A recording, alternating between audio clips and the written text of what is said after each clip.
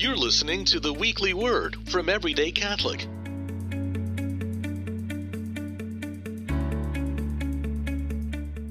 This Sunday's Gospel is long. John chapter 4, verses 5 through 42. It's just shy of a whole chapter. And long though it is, it only tells of one encounter, Jesus and the Samaritan woman at the well. So Jesus is passing through a Samaritan village, and he gets thirsty. So when a woman comes to the well to get some water, Jesus asks her to give him some. Now to our modern ears, that doesn't sound all that crazy. But at the time, Jesus was breaking some major taboos. First, he was talking to a woman who was not a member of his family, alone. And that would have been considered very out of the ordinary and quite scandalous. Second, she's not only a woman, but she's also a Samaritan woman. And as she goes on to explain, Jews and Samaritans held nothing in common, meaning they would never share a ladle of water. To even ask was some pretty crazy talk. And I love this story. Jesus and this woman have a beautiful back and forth, and we see the humanity of the woman so clearly. She refuses to give Jesus water because he's a Jew, and he says, "If you knew the gift of God and who is saying to you, 'Give me a drink,' you'd have asked him, and he would have given you living water." And her answer is wonderfully disrespectful. "Sir, you don't even have a bucket."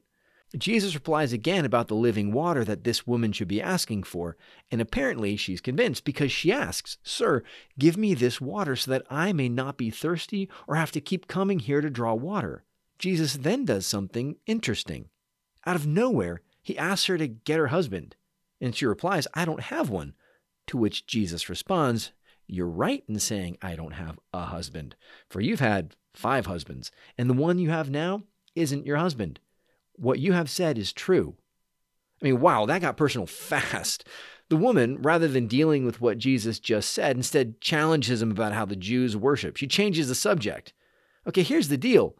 God has good things he wants to give us, but for us to receive them, he wants to take some of the bad things we've been holding on to. And in the case of the Samaritan woman, she has a string of husbands, and she was currently living in an adulterous relationship. That was why she had come to the well in the middle of the day, by herself. The other woman would have come in the morning when it was cool, but this woman wasn't welcome to join them. Jesus jumps right into the problem. He confronts the woman with the truth, and she has a choice: face it or run from it. And she runs. Instead of facing what Jesus just said, she instead asks him about theology. She moves the topic away from her heart and focuses on external, impersonal arguments between Jews and Samaritans. It's a dodge. And all too often, we do the same thing. We all have things in our lives that are hindering our spiritual growth.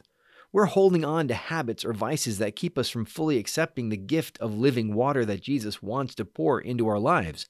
So instead, we run from them.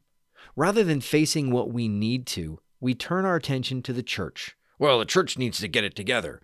Or we focus on other people. "Well, did you know that he has an addiction? Lord, we need to pray for them." Yes, we do need to pray for other people, but we also need to acknowledge our sins, facing them and repenting of them.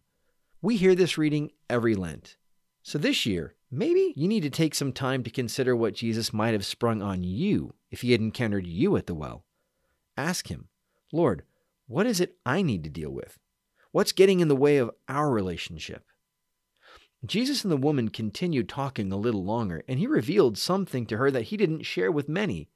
And she asks him about the Messiah, and he tells her, "I am he." You see, Jesus knew her stuff. He even knew that she would dodge it when he confronted her. But Jesus is the Messiah. He is the one who came to save, and the sin of this woman didn't stop him from revealing himself to her. Jesus wants to deal with the stuff in our lives, and he wants to reveal himself as Messiah and Savior to us too. This Lent, invite God to speak to you at the well. Ask him to tell you the things that you think are hidden, and then ask him to be your Messiah and Savior. This has been the Weekly Word from Everyday Catholic. Everyday Catholic is a 501c3 nonprofit, and we depend on the support of listeners like you. If this podcast is serving you, please consider going to everydaycatholic.com/donate and making a monthly pledge.